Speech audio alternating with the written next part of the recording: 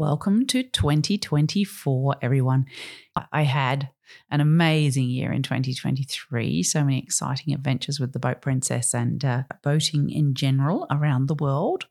And 2024 is set to be just as exciting. So I look forward to sharing with you some incredible stories from incredible people in 2024 all over the world. Take care, guys, and I'll see you on the water soon.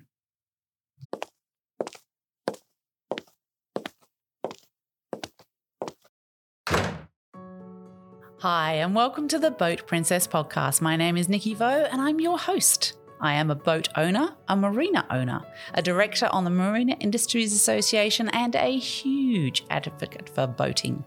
In this series, I'm sharing the stories from every nook of the boating industry with the intention of encouraging more women to join me and for more women to get behind the helm too.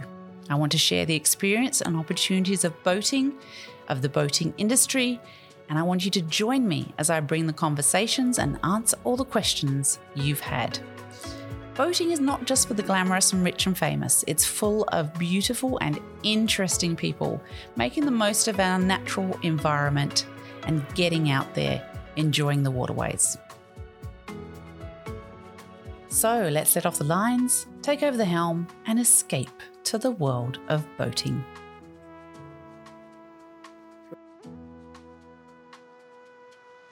Hi, everyone, and welcome to another episode of the Boat Princess podcast. I've got a great one for you today because I am talking to Meg Riley from the Magenta Project here at Met's Trade in Amsterdam. Meg, welcome to the podcast. Thanks for having me. So happy to be here.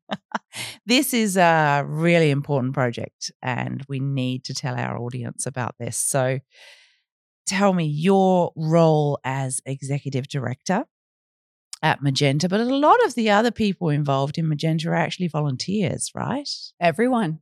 And I started myself as a volunteer with the Magenta Project in 2021 as a mentor. That is the main, flagship program of the Magenta Project, a international nonprofit to really help advance more equity and inclusion in the sailing industry. So we have a network of volunteers from around the world, from our esteemed board members who are our executive leaders, both in sailing and in their own, brands from Investec to Burger King. Yeah. And then also all of our volunteers and a lot of past mentees, mentors. It's just a global community that really wants to support each other. So we have a shared mission and it's not hard to get people to want to invest in that. That's fantastic. So how did the Magenta Project come about? A great history story. I think people may be familiar with the Team SCA of the Volvo Ocean Race, all-female team. They were shown their boat, and one of the female crew members had famously said, "I'm not sailing around the world on a pink boat." And they said, "Well, that's great because it's magenta." So that's how that came about. I think it's really about also women redefining femininity, our space within a co-ed sport. And so I think magenta is a color that it's not pink, it's powerful. It's the Pantone color of the year, which embraces innovation and, just people who are changing the context and color of our world. And I think it's a really appropriate color to build that entire idea around, really. And who actually started it? It was Team SCA, crew members of Team SCA coming out of the Volvo Ocean Race, really by a debilitating need, essentially. These women had just triumphantly sailed around the world. They had placed first place into Lorient, so it's not like they could not compete. However, they look around at their other male counterparts on other teams who are already receiving phone calls, offers, and everything before the race even finished. And yet these women were not getting phone calls. They were not getting recruited despite them proving themselves on as a equal playing field with the men. So this was really out of self-advocacy, a need for that, because nobody else is going to advocate for you. So as a group, they said, this is not right. We need to do something about this. So what can we do?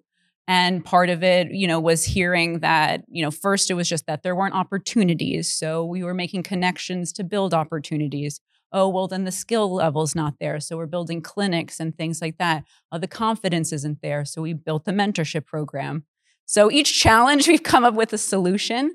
And I think it's really a global one too, where we have a lot of men and women who are dedicated to really pushing that impact. So it came from a team that knew what it takes, but also that it can't be a single endeavor, that the entire community really need to get behind it. So this was the call to arms. Yeah. So just for those of us for those listening that aren't involved in the sailing community, those phone calls that were coming into those guys, where are those phone calls coming from and what are they saying? So the phone calls are coming from, so this was the Volvo Ocean Race that we're talking about. It's an event that was running on a 3-year cycle. So after your year-long campaign, 2-year campaign, you'd had quite some time off where you needed to go find another gig. So even the best men in our industry still run on gig cycles, America's Cup every few years, same thing, Olympics. So they were getting calls from their buddies. They were getting calls from the male owners. They were getting calls from their network that knew that they just were about to finish a race and they wanted to snatch up the top talent. Unfortunately, the owners or whoever weren't seeing it the same way to then call these women, or maybe they just didn't even have them in their phone books. Yeah. The connections weren't made. An all-female team then can also be isolating where you don't have those connections. So we're definitely pushing for co-ed teams to connect women, to not separate them, and so that we can really help elevate talent and have everybody invested in the responsibility too, that it's not just the women, that it's the men that need to want to invest in training and providing opportunities, because we know that we've had centuries of, being behind and we have a lot of time to make up for. Yeah. Yeah. It's great that you're really focusing in on a real need. And how are you focusing in on that? What does Magenta Project actually do? So our flagship program is the mentoring program. That is a 9-month scheme. It's been running since 2018. It's gone through many evolutions and expansions as we continue to, first it was just for women in professional sailing, so racers. Then it's expanded to women in shoreside roles and STEM. We have a few engineers in our program this year and also expanding internationally. So it was originally a UK-based charity. We've expanded all over Europe initially, going into the Americas in the past couple of years. As you may tell, that's where I'm from. And now we are focusing our expansion into Australasia, actually. And we understand that it's difficult for our Southern Hemisphere friends or those in the Eastern Hemisphere to feel connected to really the hub. Even in America, I feel separate from where really the heart of the industry is happening in Europe. So that by having a global network, we can really connect everybody together. And that this mentoring program is now allowing a structure, a connection platform, where also companies are now coming to us and wanting to solve their recruitment needs and social sustainability policies internally, and seeing that since 2018, we've supported over 200 women who are developing their careers internationally. This year, we have 2 women from Japan, which is a new market expansion. Out of 35 women, 2 being from Japan is fantastic.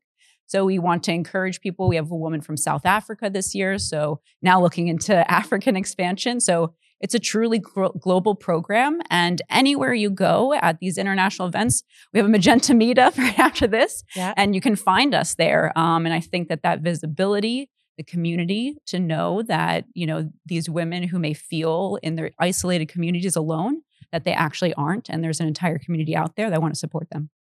So it's not only female diversity, it's cultural diversity. Absolutely. All over the world as well. That's fantastic. Well, I think really women are the gateway to diversity. And I think if we can figure out how to make women who are not minorities but are treated like them. If we can figure out how to make women feel welcome in male-dominated spaces, And we know sailing is not only male dominated, but white male dominated, rich white male dominated. And so there are different things that we're doing to help break down also that brand identity of sailing, that it can be an inclusive sport. However, that comes through media. So like your podcast, it's great to have female voices, within the marine industry. Magenta Project is a platform that highlights female achievement. And I think that that's really important, that it's not just some brands use it as pink washing or, different ways where it's not as seen as authentic. Because then you can go to an event like Mets and still see in, the Dame Awards that the majority of the stage is still filled with men. Yes. And you still see that. But we do see that every year I go to these events, there's more and more women present. So I think that it is still a forward moving trajectory, a train that is not going to stop. No, sorry, guys. Right. We're picking up momentum. But the great thing is that there are many men who are joining us, who see this as equally their responsibility in space. And the more that they have women on board, they realize what was missing. And that, wow, women actually not only can equally be part of our team, but our team is now that something else with a female member. And even more so as you continue to reach those equity levels, to have that representation. Teams act more like families, teams act more empathetically. And this is not exclusive to sailboats either. You see it in any kind of industry where if there are more female leaders, you tend to have a more empathic organization. Absolutely. And more profitable if you put one on your board. There you go. So those are true metrics. True metrics. So in terms of, that's the mentoring program you do. I think there's something else you do at the Magenta Project as well, isn't there? Tell me about that. So we have quite a few other things that we do. We do clinics, workshops, and advocacy work. So clinics and workshops fulfill our talent development side of our mission and program. In order to reach the equity, we need to develop the talent to be able to serve that. So from the mentoring program, we also have different clinics. We just hosted one a couple of hours ago here in the room right next to where we're recording, with Future Fibers. Okay. So that was a STEM-based career workshop where they had shared with us the different opportunities for women, and particularly Future Fibers has equal opportunity as an employer, plus a gender equality policy within the company, and therefore have, because of those plans and policies, dedication to this internally, social sustainability being a core value for the company, and innovation and everything, that they actually have 30% of their workforce as female, which for the marine industry is very high. That's very high. For technical roles, extremely high. And so you can see actually results that if a company makes it part of their core values, that actually they will achieve them. And we're seeing that with Future Fibers and our relationship with them. And so we really encourage companies that are interested in bringing in more women. I think you should be. See what you're missing, really. Yes. When you know what you're missing too, if you do have female members, and I know that the recruitment issues are there in terms of accessibility, confidence, training, and we're working really hard to break down those barriers, but also encouraging companies to come to the Magenta Project to discuss these needs because they don't often have the expertise. The policies are written by men. How can you fit that into, that different way of thinking if you don't think that way? Yeah, absolutely. And, there is a saying that what you focus on grows. So if they've actually put some policies together and they're actually focusing on that space, it will automatically happen. Absolutely. That's just fantastic. I don't think we should set, minimum quotas and all those sorts of things. I think that just having policy and focus to say, no, this is what we'd like to do. Always recruiting based on skill and ability of a human, not whether they're male or female, but of a human. And then just focusing on that and actually having policies in place, actually being ready for those female workers is a massive way to actually move everything forward within all industry, isn't it? Mm-hmm. So that's really exciting. Yeah, that's great. So let's go back a little bit about you. Okay. Clearly you are a person that has a real passion for sailing and an ability in sailing. Let's go back to where that really started? Was it in your childhood? Was it in your... Oh, we're going way back. Yeah. We're right. We have time for this. Yeah, absolutely. Tell us all about it. So I guess I could blame my father starting. I grew up, he was in the Navy, not because he was a patriot, but because he read an advertisement that said, see the world, join the Navy. Okay. And so he did. In his 20s, I came across a similar advertisement in my 20s, which was the Clipper Round the World race that said, no experience required and go sail around the world. Oh my goodness. So for me, and that was 10 years ago. Okay. 10 years right now, I had just probably taken off to go to do the Southern Ocean. That was your first experience of sailing? Okay, so yes. Oh my goodness. That's I grew up on a powerboat in the Jersey Shore. So definitely, and my dad was in maritime engineering, safety projects, rebuilt the levees after Hurricane Katrina. So I always grew up around the water, had an appreciation. Wanted to be a marine biologist as a child until I took biology in high school. And I was like, I do not want to. No, I don't want to memorize cell walls. I wanted to go play with dolphins. I had a business degree. I studied international business and Japanese in my universities. So no, I was not expecting to go be in sailing a sailor. I was working at Young & Rubicam, a global advertising agency in New York City. I got my dream job. It's the job I wanted. And then I was like, this is it? Oh, okay, this is it. And so I saw my trajectory. If I wanted to go anywhere in the company, head down 10 years, maybe some growth. I came in at a high level, serving within the executive team in corporate communication. So I wasn't executive, serving the executives, but next step up was executive, and I was nowhere near getting that. So come in 9 to 5, do what you need to do, and maybe you'll get there. That wasn't a great offer for an ambitious person like me in the sense of I need growth. I need something to drive me forward, not just sit and be a cog. So it came across my desk. Part of my job was to go through the industry news every day and put out a newsletter to our 10,000 employees around the world. And so that day just decided to check CNN. I'm going to give Shirley Robertson a shout out too. She did CNN Mainsail. They had a whole article then about the Clipper Around the World race. Okay. The headline was people who leave their day job to sail around the world. I clicked it. It couldn't load fast enough, the page. My heart was in my throat. I had such an emotional reaction to reading this. I'm even getting a little emotional now. It was one of those moments where it was like, pay attention to this. Yes. Because it changed my whole life trajectory. It was almost like your angels tapping on your shoulder and saying, hey, you need to do this. Oh, like, trust your gut. My gut was like punching me in the face. Yeah. It's like, if you don't have butterflies, if you can't tell that reading an article is just giving you this absolutely emotional reaction, keep going. And so I didn't watch any videos. I didn't want to convince myself I couldn't do it. The article said, no experience required. We train you, you do all this. So I'm like, I'm doing it.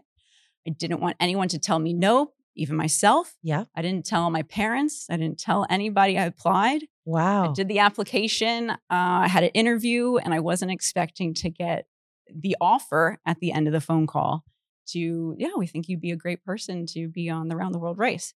Caveat, $60,000 price tag on the head. I had just finished school, still had student loans, was not making anywhere near that. But that was not going to, I knew what the price tag was. It was strategically hidden at the end of the article. I did read the whole article. I knew what I was applying for. But again, I did not want anything to prevent me or say, no, I can't do this. I just knew I had to. So I started pitching companies, and I was almost about to give up. And then finally I found one that we had good alignment. I pitched them on sports connection in terms of cultural connections, global connections. They were a new budding sport company. And I then got sponsored by them to go sail around the world. And I visited different schools in each port, sharing my story and really then trying to inspire the next generation. I was 23 at the time when I did it. Yeah. So I was the youngest female to do that race from America at the time. And then after all of that, we won. my team won. No way. Yeah. So we won out of 12 boats, which was amazing. I met my husband on the team. So that was also amazing. And then after that, he was from Canada, and we really wanted to continue in the professional sailing space, having just raced around the world and not being satisfied after something like that, which is crazy. But I did not also want to peak at 23. Yes. So it was like, okay, what is after circumnavigating the world and winning a race? I didn't think I'd have a challenge like that, but cool. And I was really, really lucky to have my partner with me at the time, because we had just gone through that together. We knew what it was. And it was almost like PTSD too. Yeah. They prepare you and everything. They train you for everything. You get to the end of the race. It was in London for us. You get off the boat and they say goodbye. Here's a party, goodbye.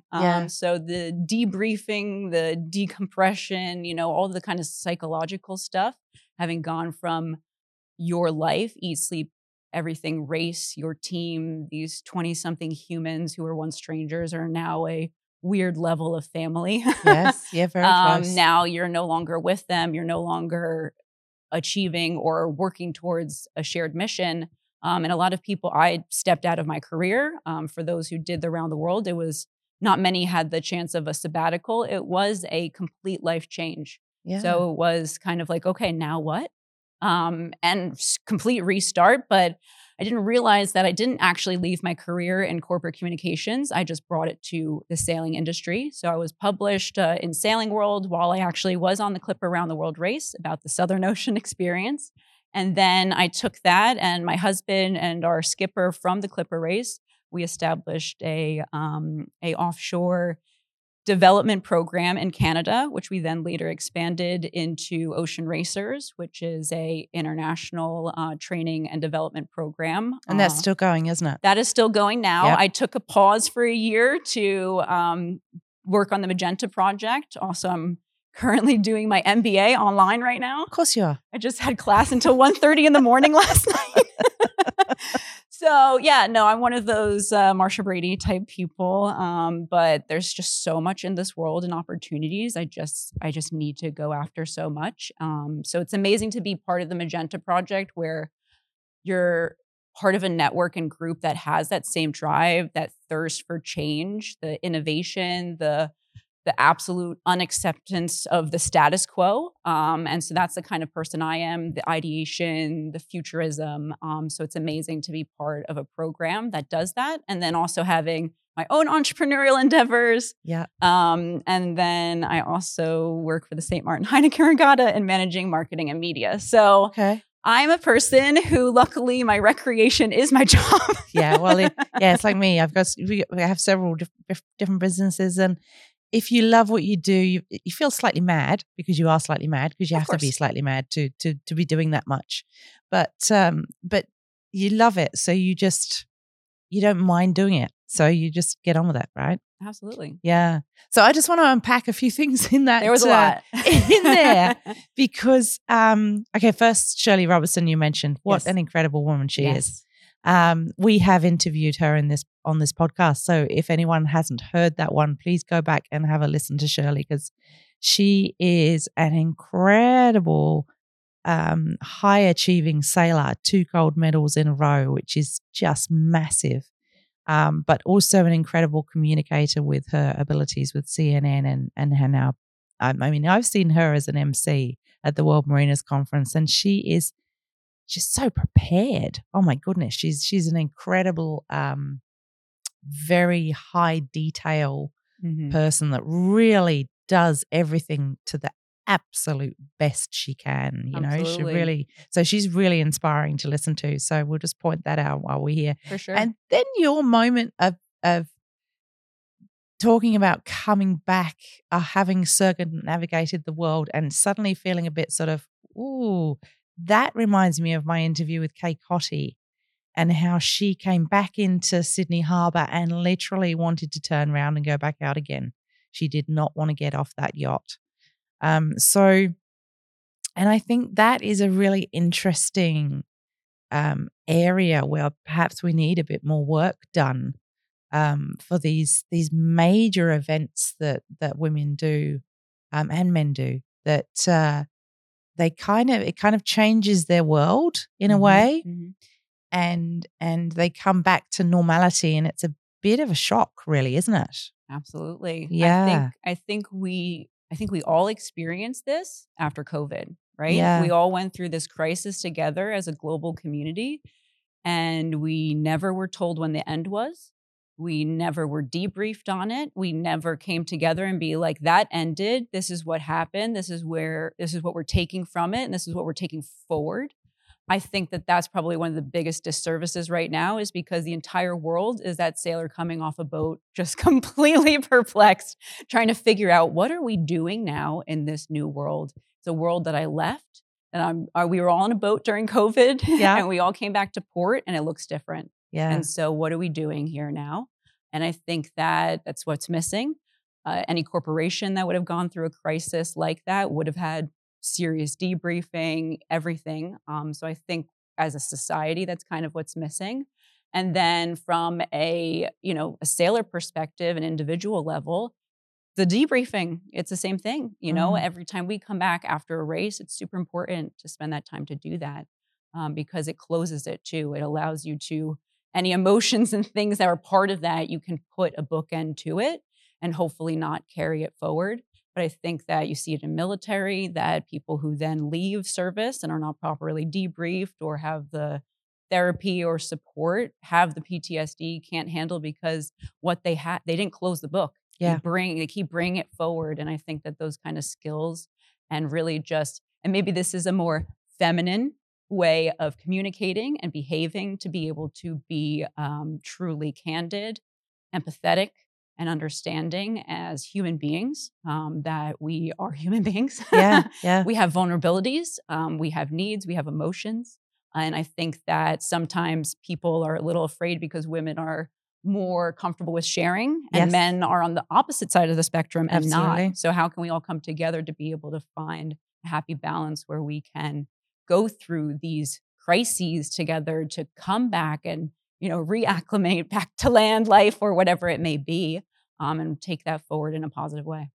You've actually raised a really, really interesting point there, because and for men it's very generational as well, because the older men were told, you can't cry, you can't talk about things, you certainly that's not masculine. You certainly can't admit you've got a mental issue, all those sorts of things. And I think the younger generation can be a bit harsh on them sometimes in terms of judging that, when in reality it's been drilled into them so hard. Right. Stoicism. They have no way of tapping into what the younger generation know as being okay to talk about. So that's a really interesting point there. I've never thought about the whole COVID thing like that either. That's a really interesting way of looking at it, because you think about those young people who started a job and then a week later they were working at home, and they've never spent a decent amount of time in the office, so they don't really understand what that social interaction is, what it's like to work as a team like that, and so on and so forth.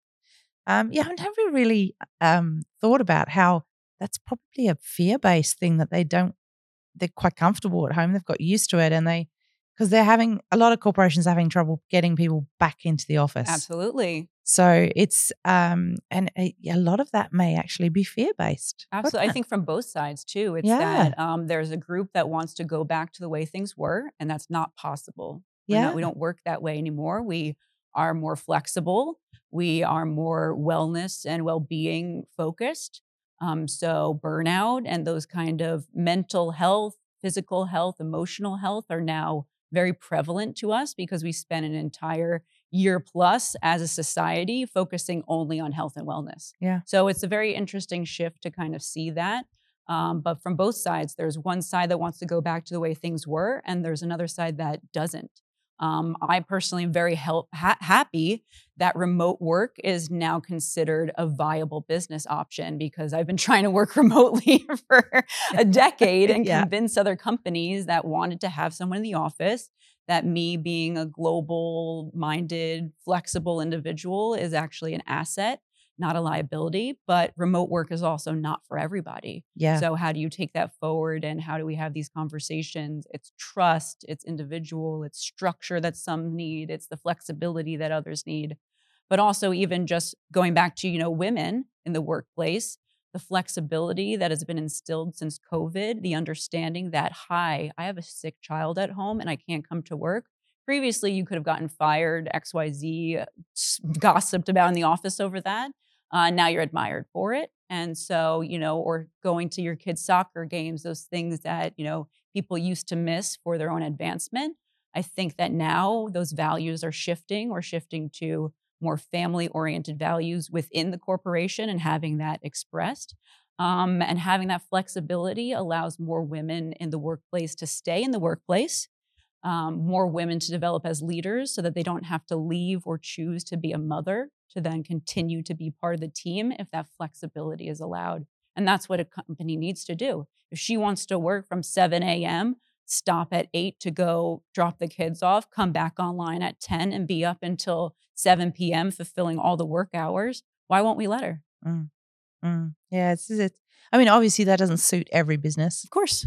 But because some are simply you have to be there on the ground because it's that kind of business. But I think, and it's an interesting environmental impact as well, in that, not everybody's commuting to the city, of course, on transport and all those sorts of things as well. So there's a whole bunch of different advantages to it, but some disadvantages too. That whole social interaction. And I only ever do my podcasts in person because I like to read the person and I like to see where the conversation's going. That's not something you can do over Zoom. You just can't do that. No, and I agree. For a long time, at least for the last year, all of my teams were remote. I was going to school online. I worked for the Magenta Project, all global team, and then Heineken Regatta. And I moved to St. Martin permanently a month ago because I needed a team in person. I was struggling with that time, making the connections, not being strictly business, the time in between meetings, before and after, where you get to find out, what are your kids doing? How's your week doing? So I have been integrating that into, our digital connections because it's important, but it still is not the same. As you say, you can't get the same response, the same feedback. I'm a big body language person, so that is almost impossible on Zoom. I feel like I'm hawking a bunch of boxes and, being like, okay, who's shifting uncomfortably? Who's ready to speak? Should I allow them to speak? They don't want to speak up. They've been waiting to say something. They're, that shift in your chair when I know, I'm like, okay, they want to say something. Yeah. So, but it's actually the cats just crawled across the lap. Exactly. So, those kind of nuances. And when you do have that, during COVID, do we lose a little bit of the humanity side of things? Do we lose our empathy because we're communicating through a digital platform and you're missing that touch, that feeling, that sound, that, when you feel like, oh, that made me uncomfortable, or oh, that made me really happy. That's sometimes a little delayed or doesn't even exist on Zoom. Yeah. Or that you need a hug. Yes, that is that, that moment when you look at somebody and you think you need a hug. Yeah. And you give them a hug. Exactly. Yeah. So, because humans are humans. Mm-hmm. Yeah. Let's not forget that. Yeah, exactly right. So before we continue that amazing interview with our current guest, a little interlude from us here at The Boat Princess. If you'd like to be a guest on The Boat Princess, simply send us an expression of interest to our email at info@theboatprincess.com or send us a DM on Instagram. We are The Boat Princess on Instagram, and we'll send you our media kit and details as to how we work. The podcast is incredibly popular worldwide, and there is nothing like getting 45 minutes or so of somebody's ears entirely dedicated to what you're trying to achieve, or perhaps what your company is trying to achieve. So we look forward to hearing from you. So you've done the round the world. Mm-hmm. I can't believe that's your first experience in sailing, but anyway. I went on a sailboat with a glass of wine, but I didn't touch any lines or anything. So most of us go sailing with Dad in a GP14. Yeah. Well, that's what I would do. No, my first boat was a 70-footer. It keeps getting smaller though, so I'm definitely the opposite of the Opti track. But it just proves there's many pathways into the sport. Exactly right. So that you've done that. What's next? That's the greatest question. I actually, during COVID, I learned to not obsess with what's next, because there was a year-long period where that was not an answerable question. Yeah. And as a futurist, as a Capricorn, as somebody who always wants to be planning, scheming, everything, that was an extremely difficult thing to learn. Yeah. It was not a skill that I had anywhere near mastered or even accepted. I did not want to accept comfort. Yeah. The stagnation. Yes. That to me was that's how you grow dust. Yes. Yeah. So yeah, that was a challenge. But now I really enjoy now. Yeah. It's amazing what the Magenta Project is doing right now.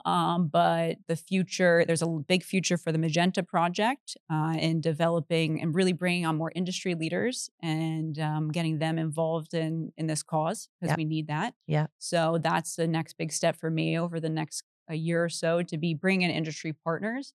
Also bringing these solutions into the corporate world. So I went from corporate world to sailing, and wow, I want to go back to corporate. Yeah. Because I've found that the parallels between on board and the boardroom are incredible. Right. A co-ed professional sport, one of the only at this global level. There's a lot to learn and a lot to take from team dynamics, feminine versus masculine leadership. I have a leadership quality. I've taken tests before to understand what is my style. My style is command leadership, which works amazing on a boat, but doesn't work the best with all different types of cultures, and cultural understandings or preferences. So the command leadership style that is uniquely me works in certain contexts and sometimes gets me in trouble as a young female, where some other, generations or whoever may not love to receive that from somebody they don't expect to, or haven't been conditioned to receive that style. So for me, it's all, self-reflection. I've done a lot of leadership development. So I think the personal journey for me to be able to see that, how I work with different cultures, from volunteers, employees, crew who join my boat, who I recruit to, sail with me. Hey, you're a stranger. I'm on a phone call now with you, and I'm about to say whether or not I want you on my boat for a week.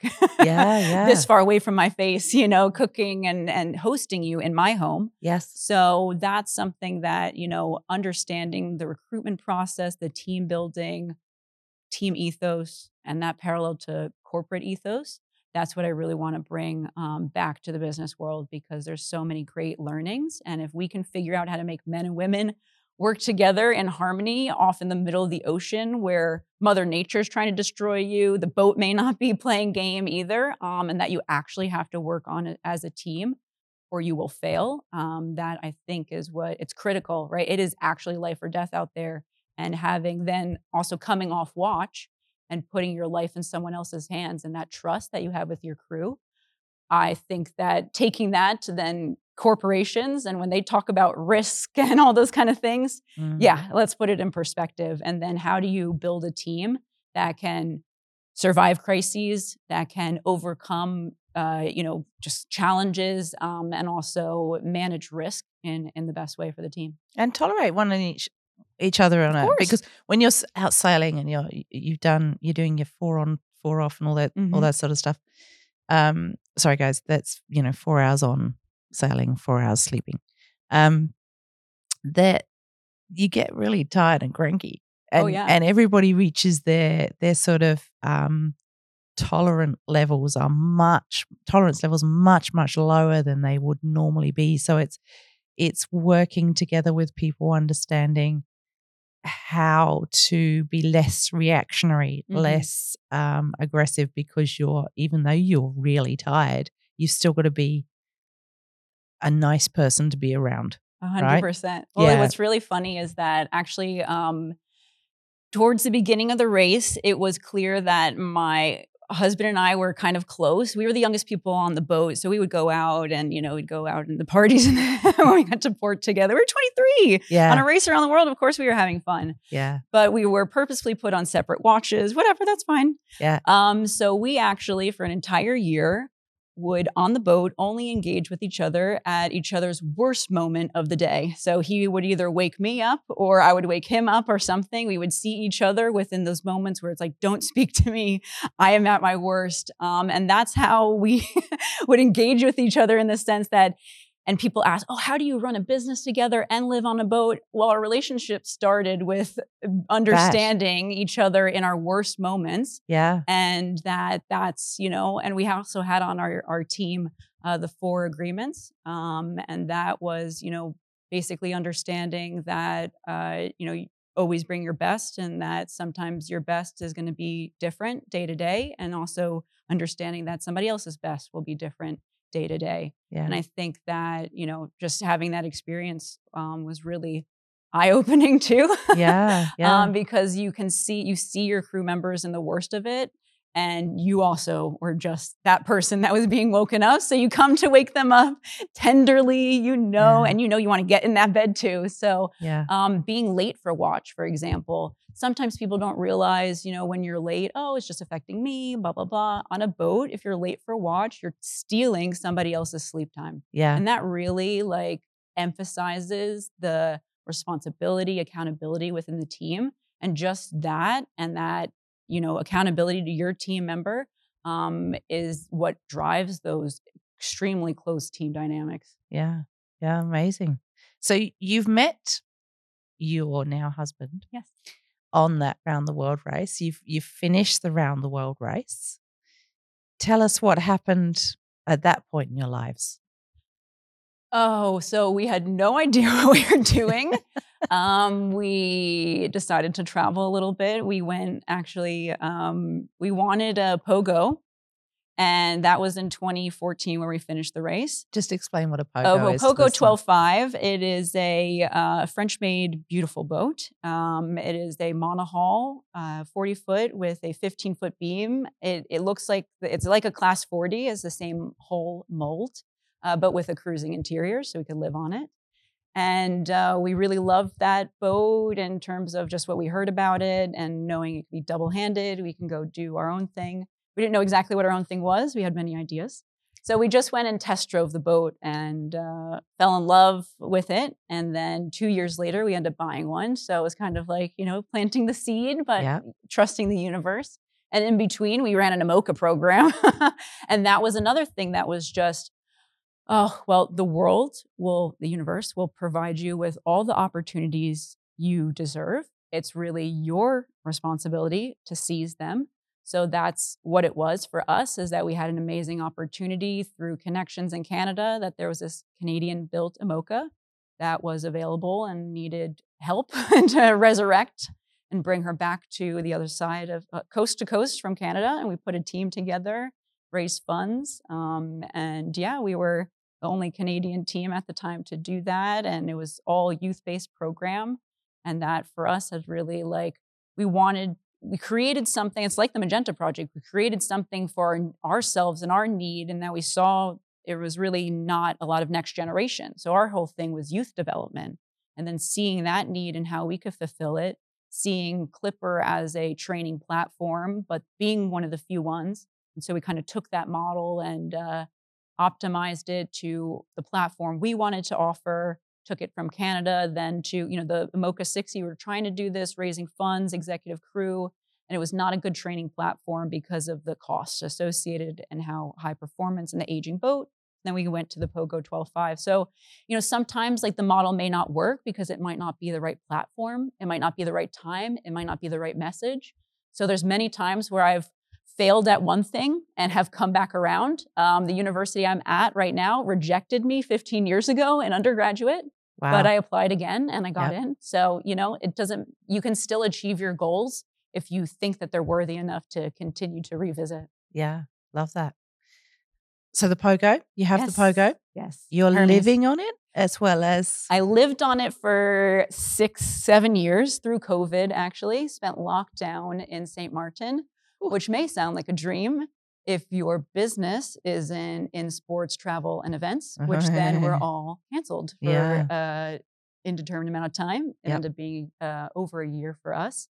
And for me and my husband, we were both wrapped up in the same business. So there's no diversification. Our business got shut down within a notification that went out globally. And that was a week. It was a week after Heineken Regatta. And it was a week and a half before the BVI Spring Regatta, where I had crew that were supposed to be coming in and money spent. So yeah, it was tough. It was tough, but then that was an experience where there was nothing I could do. It did not matter how hard I tried or whatever. It was literally just circumstances that were unchangeable. And so then there's a level of acceptance and then trying to figure out, okay, do you just accept and wait, or do you accept and pivot, accept and try something else? So there's a lot of that. A lot of all the above. So did you pivot?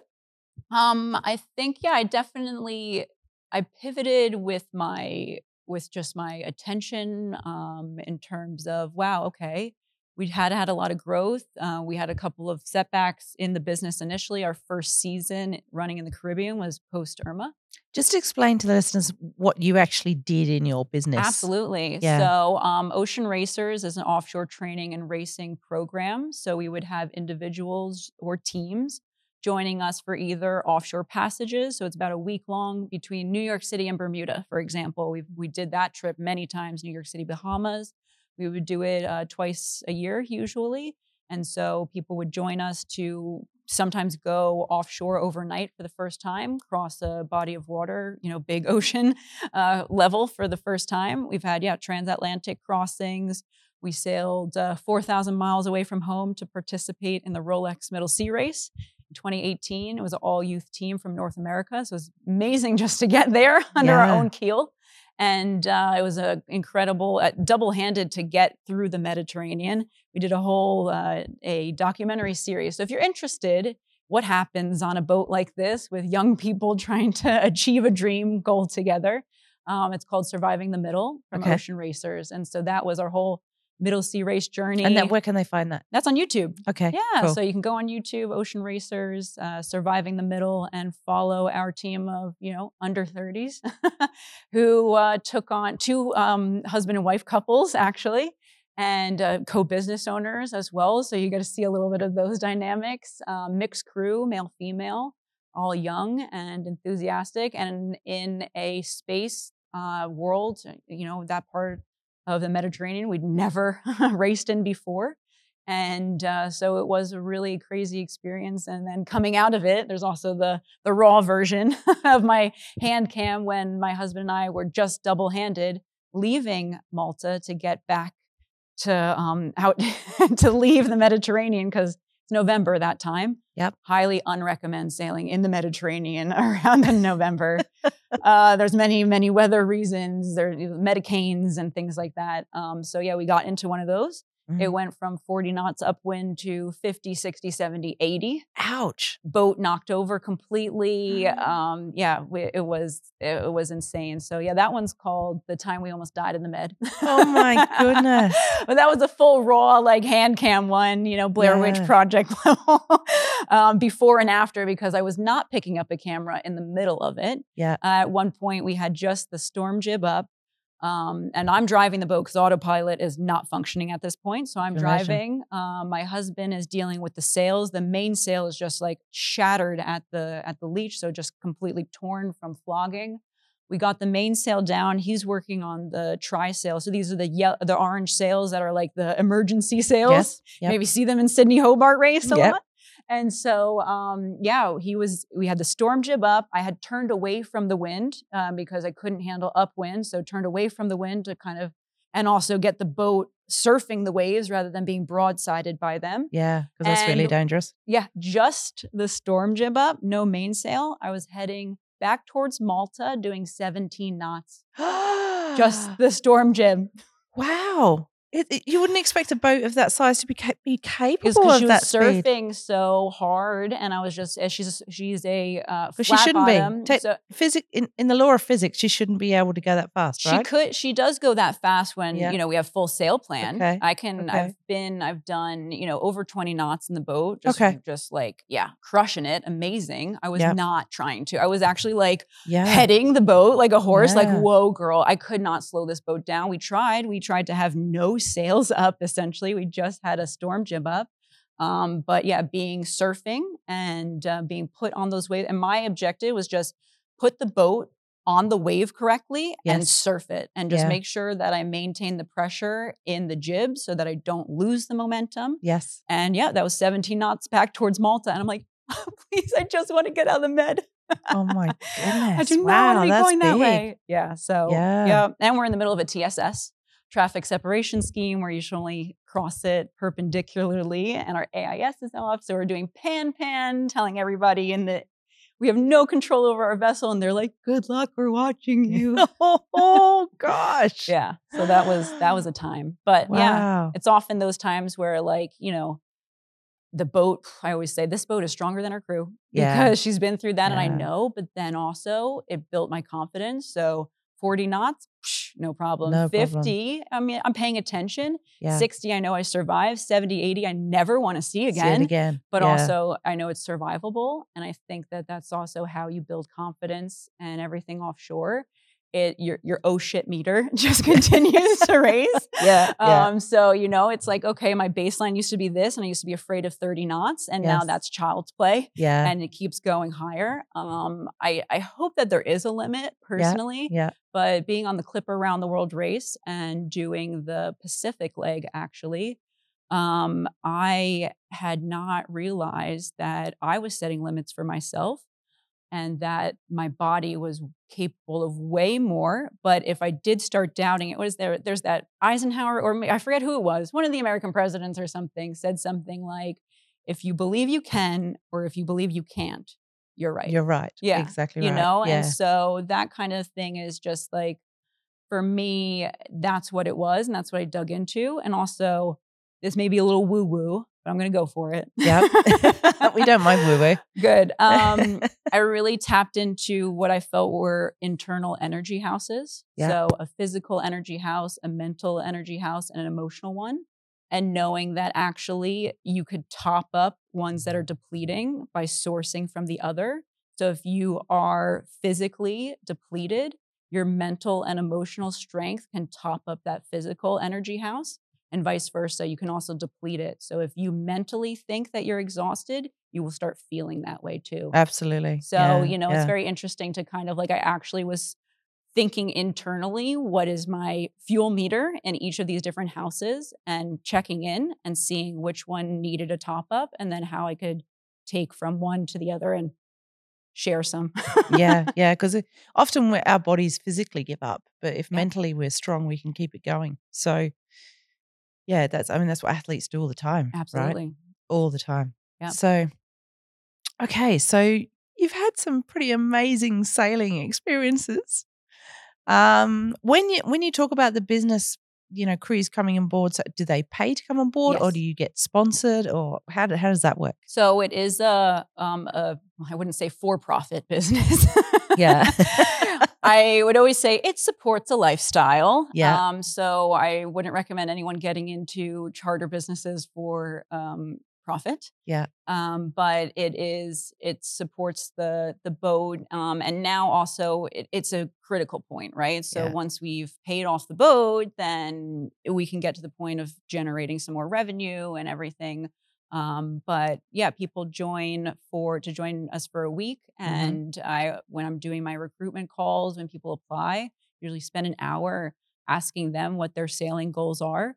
Because whether they're going to be okay without a hairdryer for a week. These are the kind of things that, what kind of expedition type of things have you done? Because it's like extreme chartering, isn't Absolutely. it? Absolutely. Yeah. For especially our big trips from New York to either Bermuda or Bahamas, we cross the Gulf Stream. And I don't think people really understand what that means. Yeah. It is a nasty, unforgiving piece. I've crossed it probably 15 times now. It feels like each time is different. wind over current is the worst forecast you can get. I've had square waves, I've had rogue waves, I've had, absolutely insane, or motoring across, which is like what you always hope for. So yeah, I think that it's putting people in experiences that they wouldn't put through themselves, to gain that confidence so that they can then maybe do it. So we have plenty of boat owners who join us who are like, I have a boat. I want to actually go sailing, get down to the Caribbean. Yeah. But I've only ever gone through the Long Island Sound, or I've only ever gone as far as Florida. So what am I doing? And I think it's really about experiencing it for yourself to then see you don't know what you don't know. Yeah. So then when you start to know, okay, now I know what I don't know, and how can I build that and supplement or train or whatever. And that's really what we offer. And it's kind of like a point along that pathway.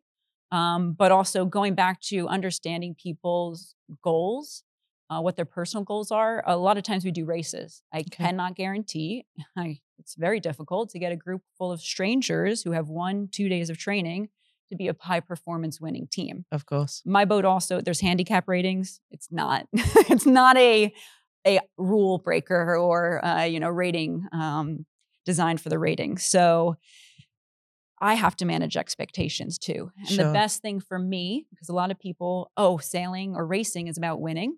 I need to make sure that the people who join my boat, that is not their primary goal. And if it is, then I explain to them that that's not what I can deliver on. But what I can deliver on is the training, the experience, and everything. And so that's where I think even companies really need to dive into that, because there are corporate goals, profits, metrics, whatever.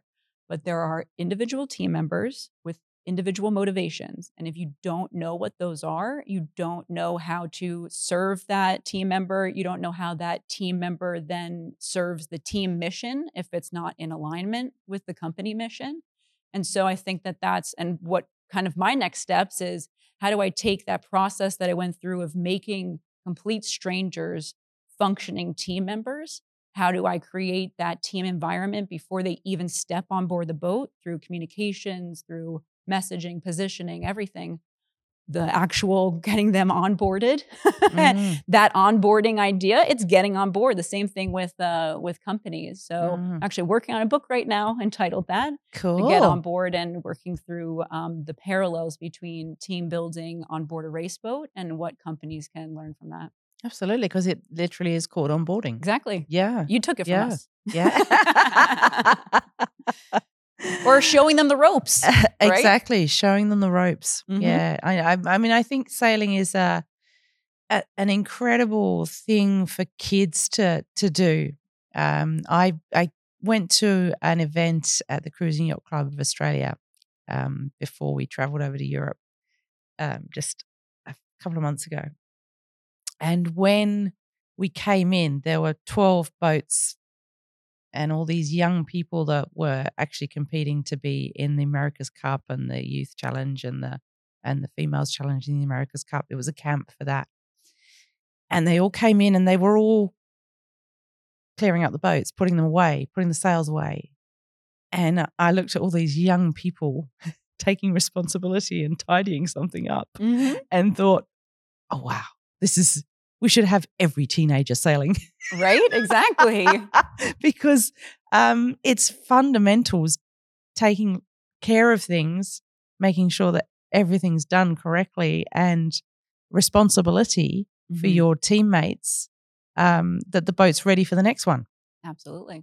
So I think there's so much in sailing, and I think we really need to push sailing as something that kids should do, because it teaches them so much. Absolutely. Just so much. But even I think also back to corporations too, I've seen corporate team building on sailboats, and it's amazing because you have CEOs being humbled or working alongside their lower level employees.